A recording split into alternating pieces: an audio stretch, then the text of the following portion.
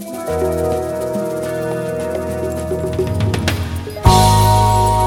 have a game that I like to play with my daughters in the car. It's the game that is most effective in keeping them from fighting with each other. It's called Name That Animal. In fact, David Martin gave me a entry form to enter a cow calling contest. I forget where I had to call, but I called someplace and gave them my best cow, and they let you know whether you win or not. I didn't win anything. It was judged by a bunch of farmers. But anyway, I always ask the girls, I've got a whole repertoire of animals that I do, but I'll just give you my cow. All right, you ready?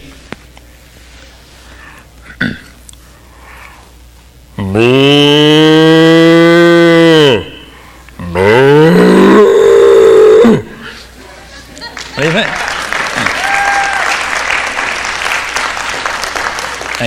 Thank you.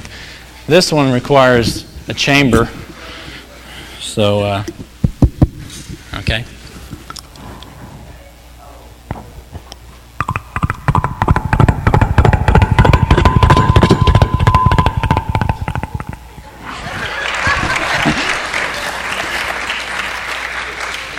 They usually get both of them without any trouble. What else? Oh, yeah, my favorite one. My favorite one, and probably Cindy's favorite one, whenever the band would act up back when I was leading it, I would always pull out this one. I'll give you a hint. This is the theme to the show. Ba-dum, ba-dum, bum, bum. All right, you got that? All right, so here's the guy. Well, Mr. Douglas, I've got a pickup truck full of potatoes I've got to take down to town.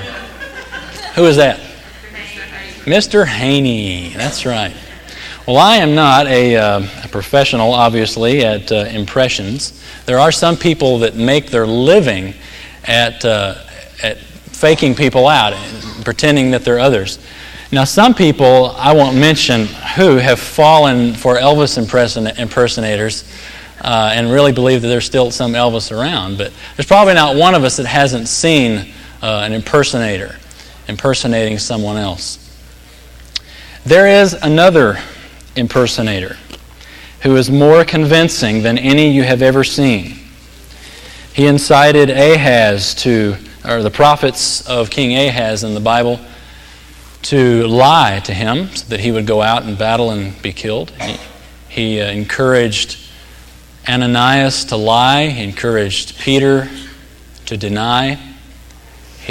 Probably his greatest hit was encouraging immortal mankind, Adam and Eve, that life after the rebellion would be better than life before it. Thomas Brooks has written a book. This is Brooks' book called Precious Remedies Against Satan's Devices. And I want to read just a sentence that he has given us in it. He says, Christ, the Scripture, your own hearts, and Satan's devices are the four prime things that should be first and most studied and searched. A wise person in a war will study his enemy. Otherwise, you are open for an attack. You are open for defeat. But if you know his strategy, you can know how to defend yourself. Much more than that, you can know how to be offensive. So the need for a study on the devil is a big one. Not a popular subject today. A lot of people say, well, I don't even believe in the devil. Trouble is the same Bible that teaches God teaches the devil. The same creation that heralds a creator, there is also evil in it that heralds a devil.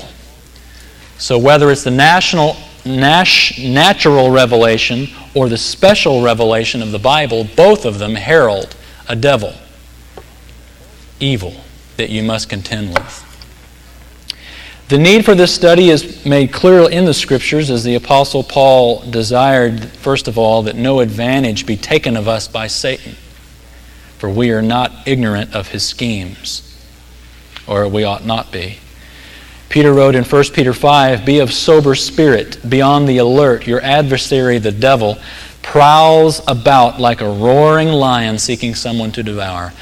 I was told by the video store a couple months ago when I knew we were going to do this message that movie, The Ghost and the Darkness, remember about those two lions that were mauling those railroad bridge constructors? The video store said that it was going to come out Tuesday, and I thought, great, we'll look at a part of it, because I saw that movie. If you saw that movie, the lions in it were just awesome. But to think about that, but anyway, it doesn't come out till next Tuesday, so maybe we'll show it next week when we talk about the canon of the Bible.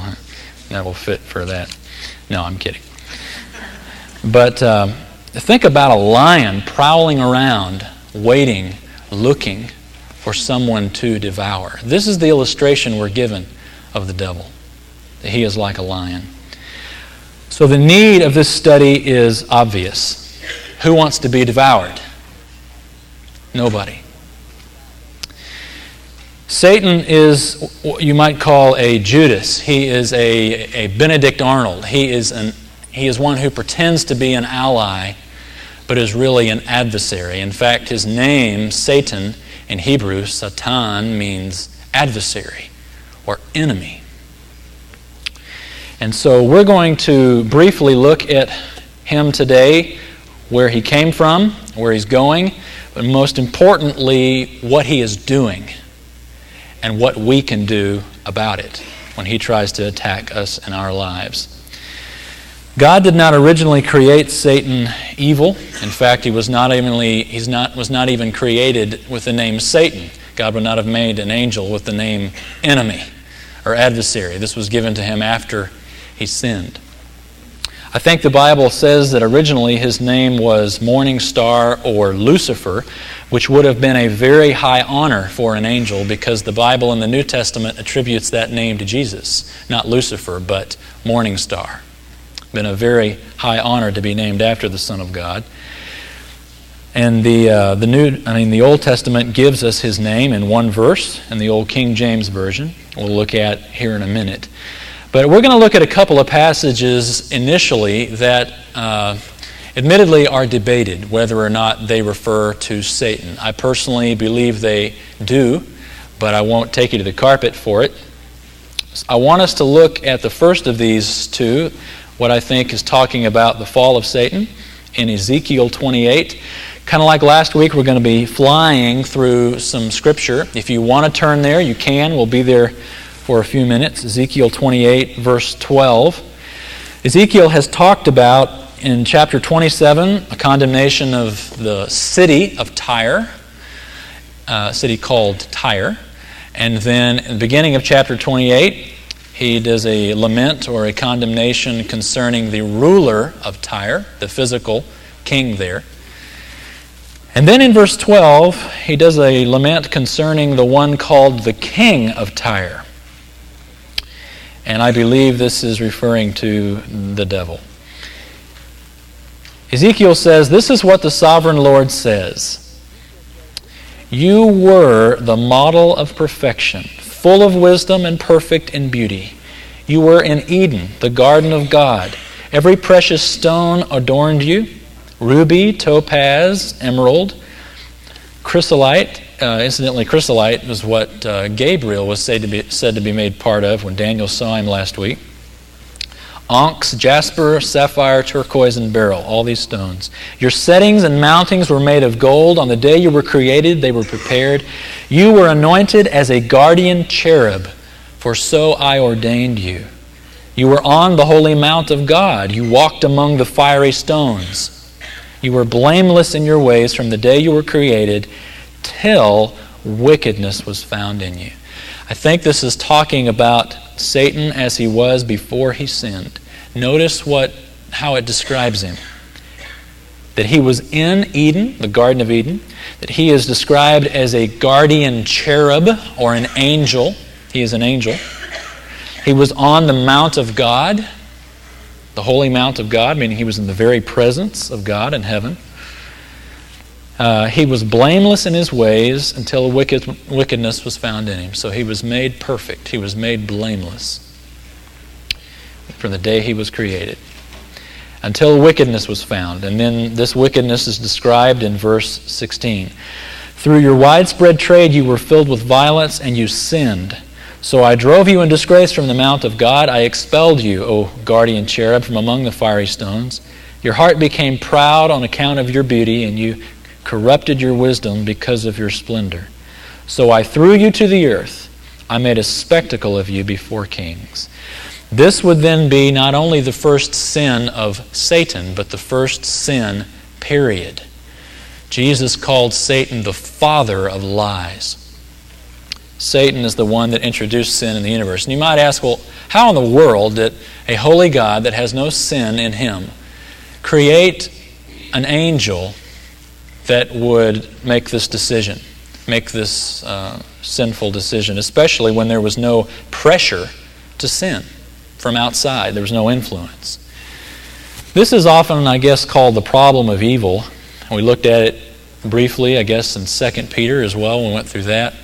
But God created not only the angels, but mankind with a will, or with a morality, you might say, a moral will, where mankind and angels, for a period of time, is tested to see whom they will serve. We know that our testing is here in this brief time we live on earth, some 80, 90 years maybe if we're strong.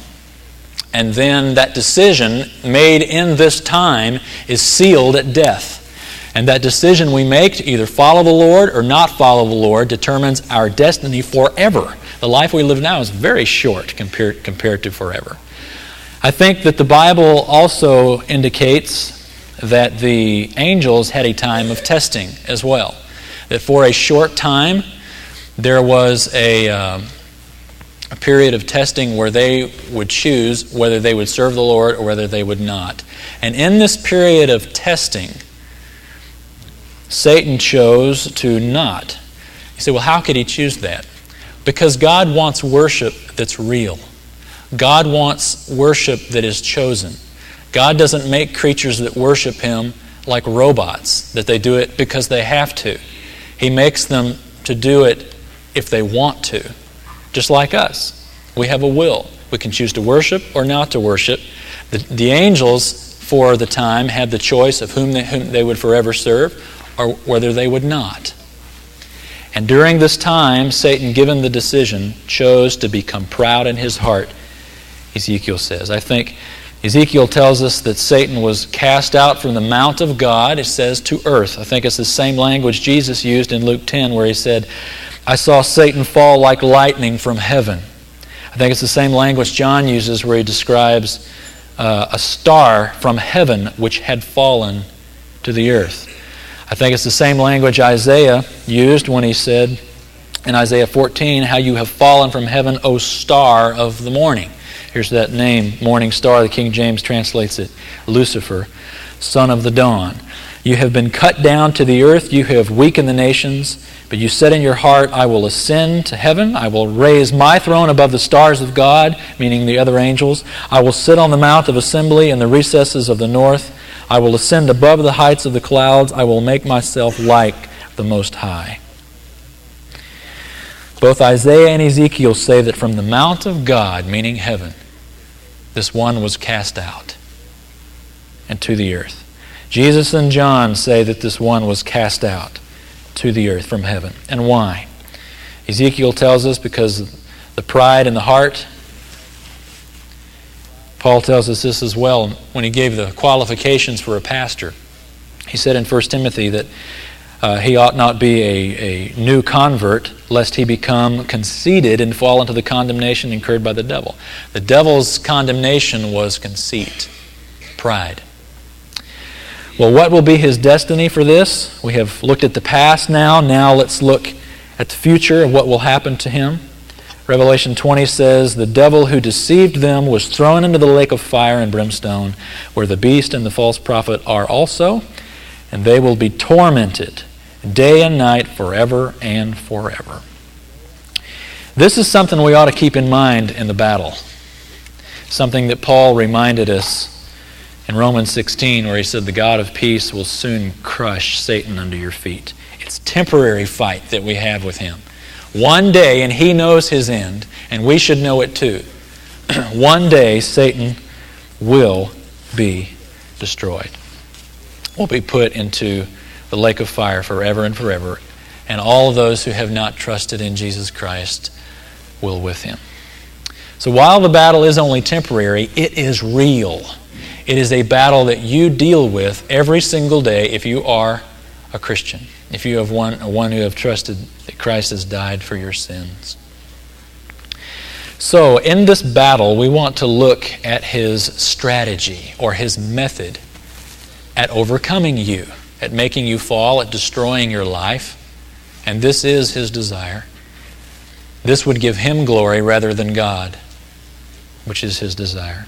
Doesn't want God to get the glory. Doesn't want God to be worshipped. And he will do whatever he can to get you to not worship God. He'll put anything in your way. His present method is deception. Paul says in 2 Corinthians 4, the God of this world has blinded the minds of the unbelieving, that they may not see the light of the gospel of the glory of Christ, who is the image of God. Satan blinds. It's a spiritual blinding as real as a physical blindness. You cannot see the truth. An unbeliever who is not a Christian, who has not trusted Christ, the gospel doesn't make sense. Paul says it's foolishness to them. And how does he do this? How does he blind minds? He says in a few chapters later that Satan disguises himself as an angel of light. He always comes to you with that smiley face on, but behind it is the true him. He comes at you as an ally, but he is really an adversary, an enemy. Webster defines deceit as making someone believe what's not true. Making someone believe what's not true. I am not much of a fisherman, but I am told that a certain fish will not just bite any kind of lure. It takes a special kind of lure, a certain lure for a certain kind of fish. Now, if that fish knew that when he bit on that lure that his life was over, he never would have done it, would he? Never would have done it. So what the fisherman has to do, or the ones that design the lures have to do, is make that thing look enticing. Make it look like it's going to satisfy a need that the fish has, hunger. And it's not until he bites it that he realizes he's made a wrong choice, that he's been deceived. And there are different kinds of lures for different kinds of fish. You wouldn't try to catch a swordfish with a little minnow, would you? You would use a certain kind of lure for a certain kind of fish. And Satan uses the same strategy with you. What works on deceiving me may not work on deceiving Christopher. What works on him might not work with David. We're all different. And Satan knows what lure you'll bite. And if he held out to you a decision and he said, I want you to know that if you make this decision, it will crater this area of your life. It'll ruin your life. You'd say, I'd never make that decision, if you knew that's what happened. But what does he have to do to get you to bite that hook? He's got to put bait on it, doesn't he? He's got to make it look good. He's got to be the angel of light. To where when you go against God's word, you're doing it because you think there's actually a benefit in it. Just like Adam and Eve thought. I'd like for us to look at that. Genesis chapter 3. You can turn there or look at the screen. It is the method that he has used from our first parents. It is what he has used all the way down through history because it works. Deception. It works. In fact, he even tried it with Christ. It didn't work with Christ, but it's worked with everybody else since the first humans. Genesis 3, we'll start there in the first verse, actually about halfway through it, where Satan, the serpent, he is called there, he said to the woman, Indeed, has God said, you shall not eat from any tree of the garden? And the woman said to the serpent, From the fruit of the trees of the garden we may eat, but from the fruit of the tree which is in the middle of the garden, God has said, You shall not eat from it or touch it, lest you die. Now, God didn't say don't touch it. This is extra on the part of Eve. We tend to do that with God's word. We tend to throw some extra stuff in. But God didn't say that. But to her credit, Eve knew the truth. If she ate it, she would die. She knew that. She knew the truth, that if she ate it, she would die. There's a lot of times in our lives that we know what the Bible says. We know the Bible says, do this and you will prosper, do this and you will fail. So what Satan has to do is deceive us. He has to lie to us to get us to believe that we won't fail. Verse 4, the serpent said to the woman, "You surely shall not die. For God knows that in the day you eat from it, your eyes will be opened, and you will be like God, knowing good and evil." Now here's where we've got to watch it. You know that the Bible says you eat it and you die. Satan comes along and with a very convincing argument will say, the reason that God said that is because He knows that you'll be like Him if you do it. He doesn't want you to be like Him. He downplays God. He says God has lied to you. God's holding out on you. There really is a benefit to sin. If you will disobey what God says, just a little bit, now don't go too far with it, but just a little bit, then there's actually a benefit. You will be like God. This was what Eve fell for.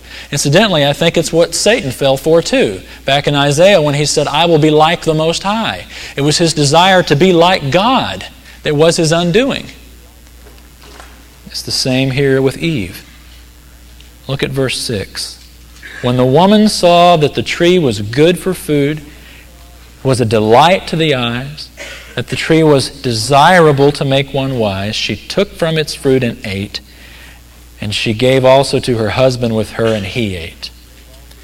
And notice how Satan baited the hook. It looked good, it was a delight, it was desirable.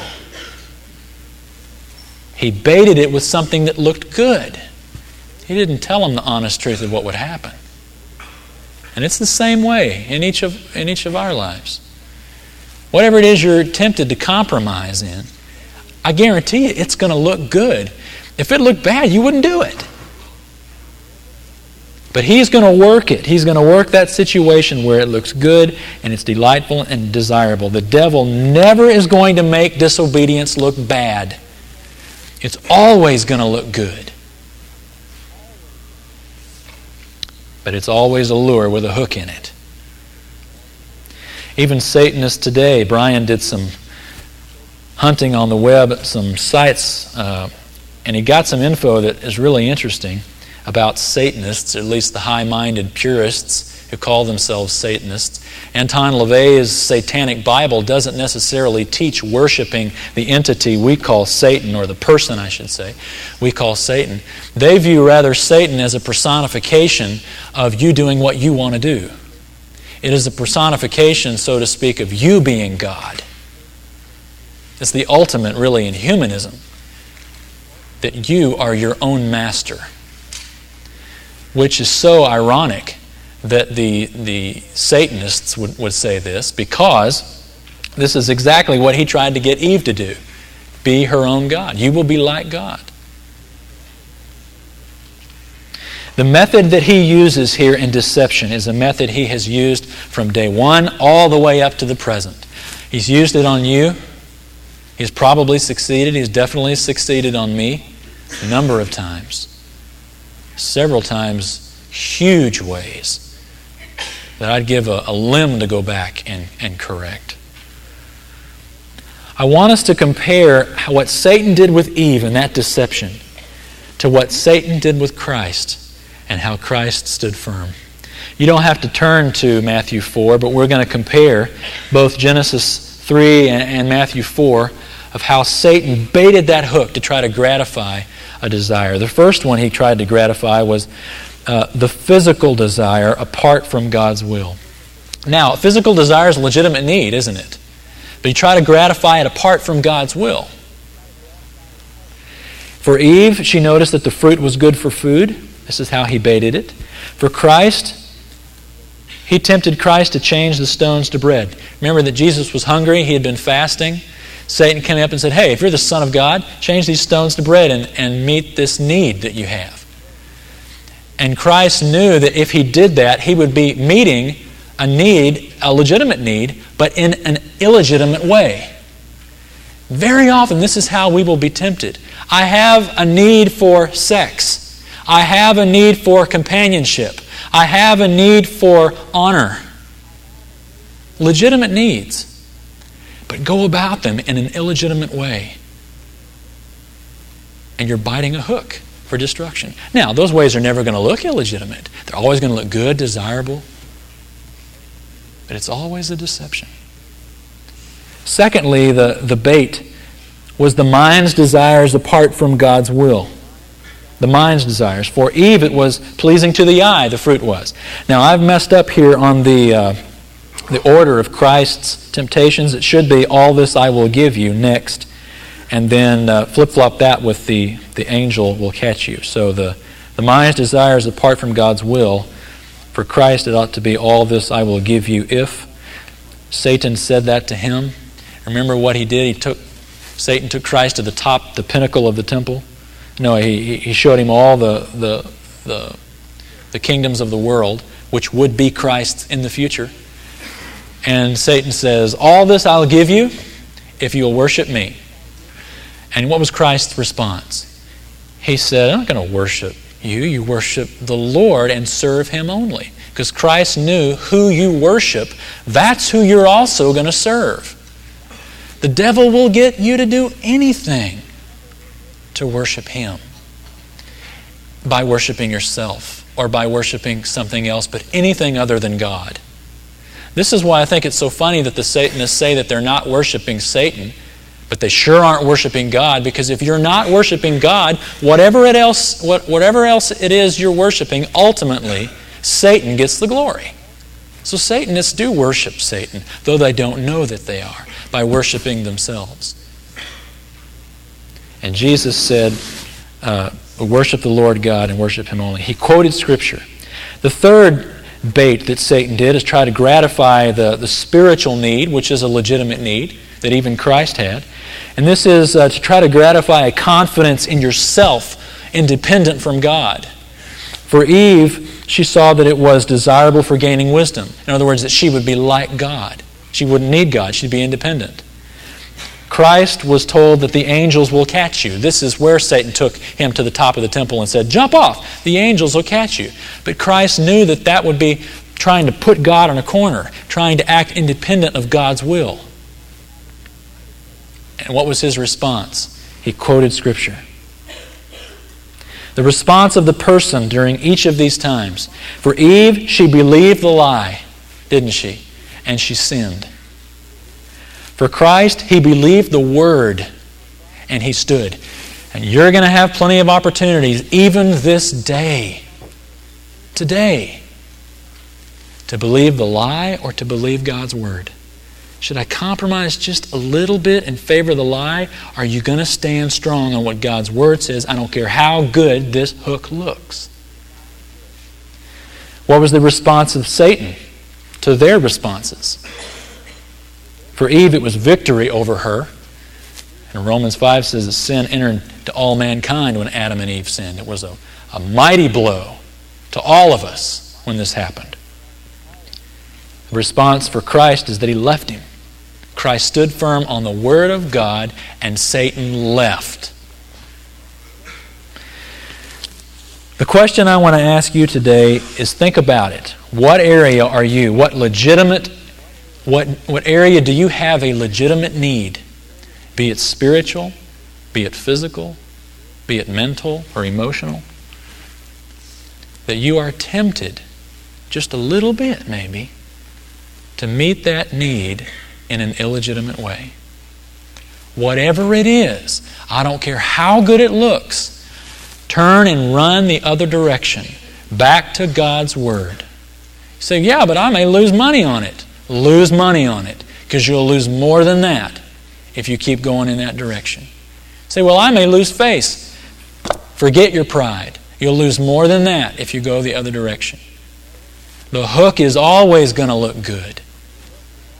But if it goes contrary to God's Word, do what Jesus did and stand with it, and the devil leaves. Kathy gave me a quote that's neat.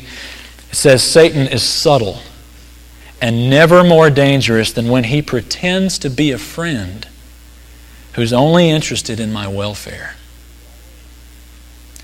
The great writer Jonathan Edwards, he wrote, Satan goes on with mankind as he began with them. He prevailed against our first parents, cast them out of paradise, and suddenly brought all their happiness and glory to an end by appearing to be a friend in their happy state and pretending to advance it to higher degrees. Satan is always going to say, man, if you sin, things will be better for you. But it's a deception. Things will actually be worse. So he'll never tell us the consequences, but they're always there. So we're given a warning. Paul said in Ephesians 4, do not give the devil an opportunity. James said in chapter 4, submit therefore to God, resist the devil, and he will flee from you, just like he did from the Lord Jesus.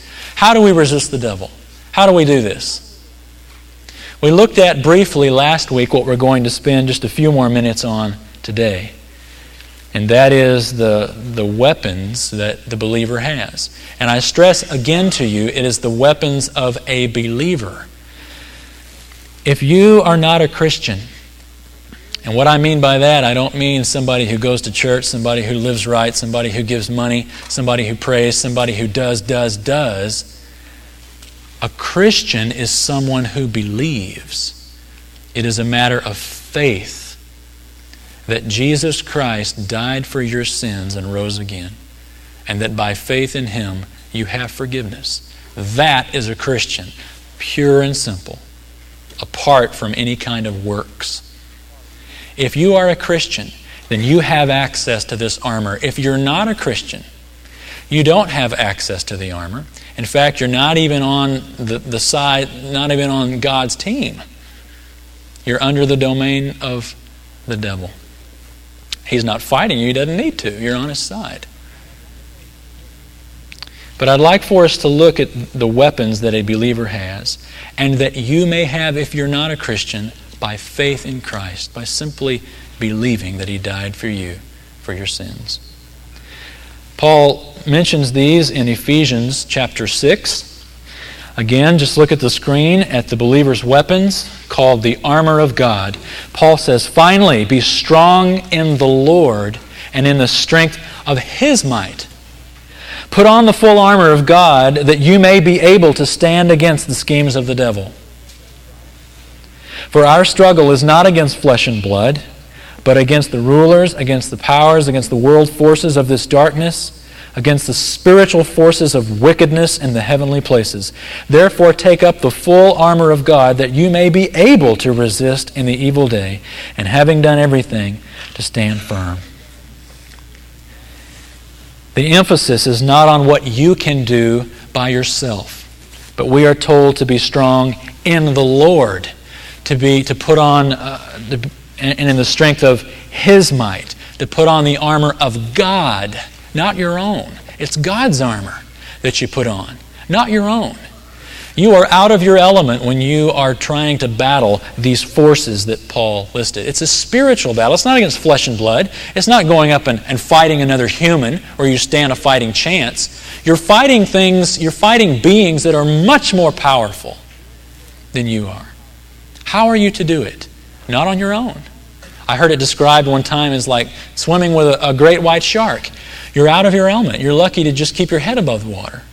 And at any moment, whenever He chooses, He can pull you under in your history. That's what it's like to go up against the devil by yourself. But to stand firm with the armor of God, you're not only standing firm, but standing victorious. Paul describes this armor, and I think it's kind of neat. When Paul wrote this, he was chained to a Roman soldier, so he probably had a good bit of it there to look at while he was writing. But he describes this, starting in verse 14, what we are to put on. He says, stand firm, therefore, having girded your loins with truth, and having put on the breastplate of righteousness. To gird the loins was to take the skirt or the dress and to pull it up and stick it in your belt so that you can run, or a soldier would do it, particularly here, a Roman soldier would do it, fasten his belt so that he could move more freely to fight.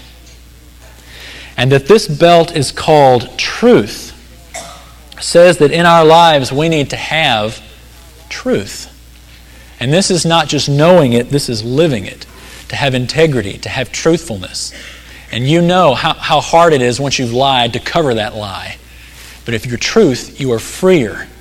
Not only in your relationships, but in the spiritual life. You are freer to fight. The breastplate of righteousness, the breastplate would go over obviously the breast. It would cover the vital organs, particularly the heart. You wouldn't want a sword getting there. And as you attempt to live a righteous life in the power that God gives you, you are continually examining your vitals, so to speak, your spiritual vitals, your heart. And any time the enemy tries to plant a seed in your heart, you continually are examining yourself. The righteous life that you try to live is like a breastplate over your heart. It keeps those thoughts and those inclinations out. Verse 15, he says, having shod your feet with the preparation of the gospel of peace. Now remember, we are standing. His illustration is standing. You're not taking the gospel. So I don't think he's talking about sharing Christ here. I think he's talking about the preparation that the gospel or the good news about Christ has made for you in the spiritual fight. And what preparation is that? Peace. You can have peace. That is, no matter what Satan says, no matter what thoughts come into your mind of how unworthy you are, of how you ought not have done this, of how you're not worthy of the love of God, and God's probably going to toss you out, that you can have peace because because the gospel says if you believe in Jesus Christ, you will be forgiven. And that gives peace, even in a spiritual battle that the devil cannot take away. Verse 16, he says, in addition to all, take up the shield of faith with which you will be able to extinguish all the flaming missiles of the evil one, meaning the arrows, the flaming arrows that he would shoot. A Roman soldier's shield is not like that little one we saw Christopher had a couple of weeks ago.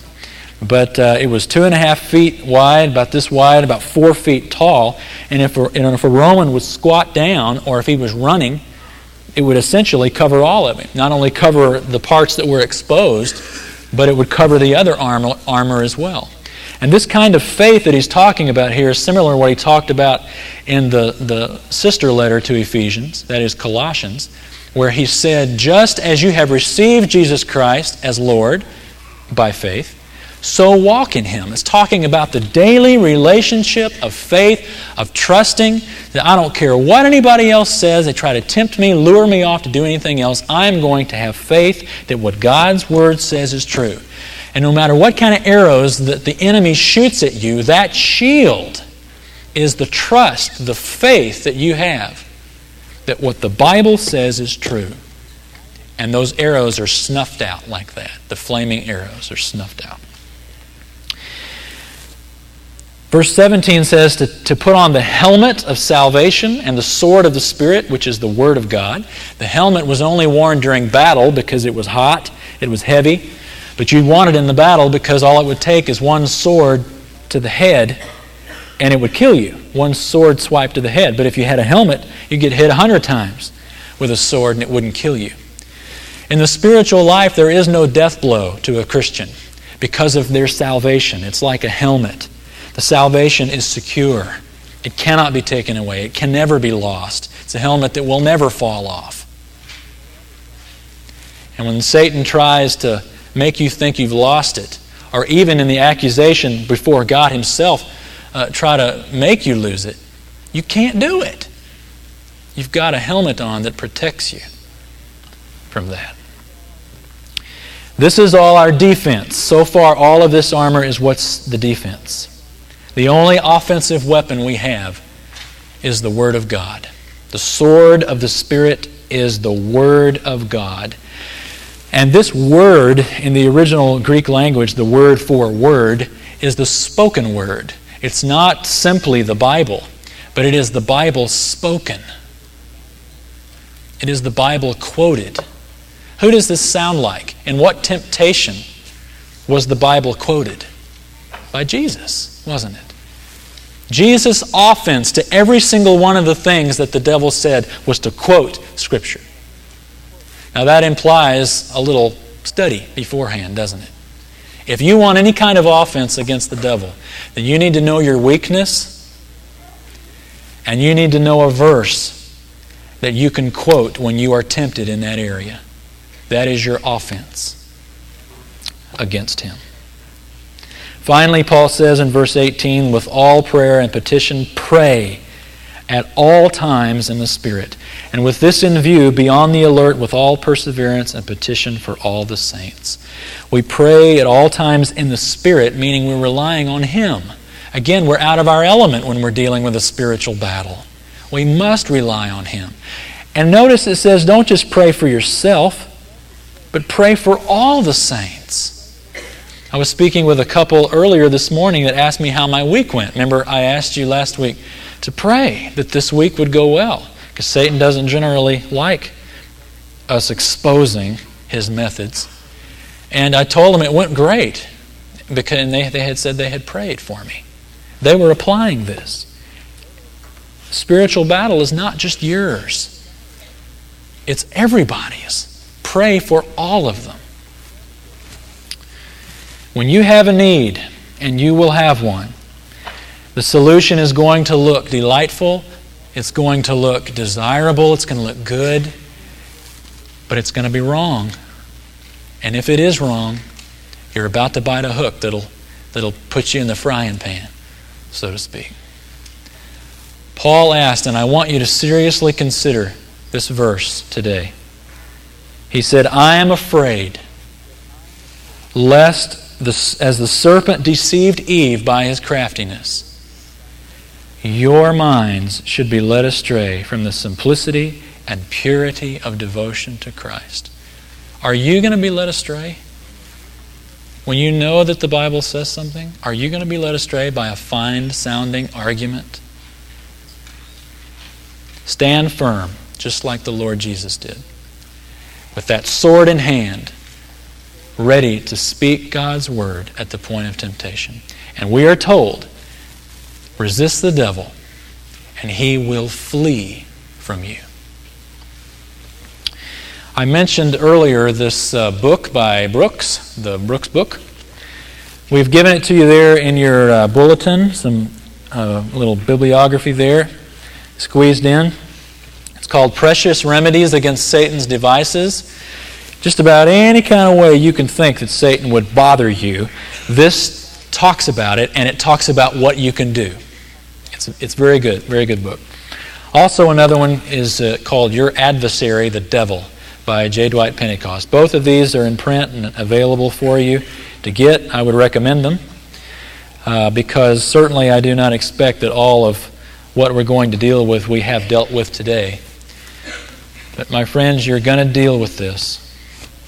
You're going to deal with it. Be prepared. Let's pray together. Lord, I believe there are some who are here today who do not know Jesus Christ, who are not in a battle with the enemy because they're on the enemy's side. Perhaps they don't know it, but certainly they are. I pray for your Holy Spirit to touch them and show them their need for forgiveness, lest they end up with the same condemnation as the devil. I pray that they might trust in Jesus.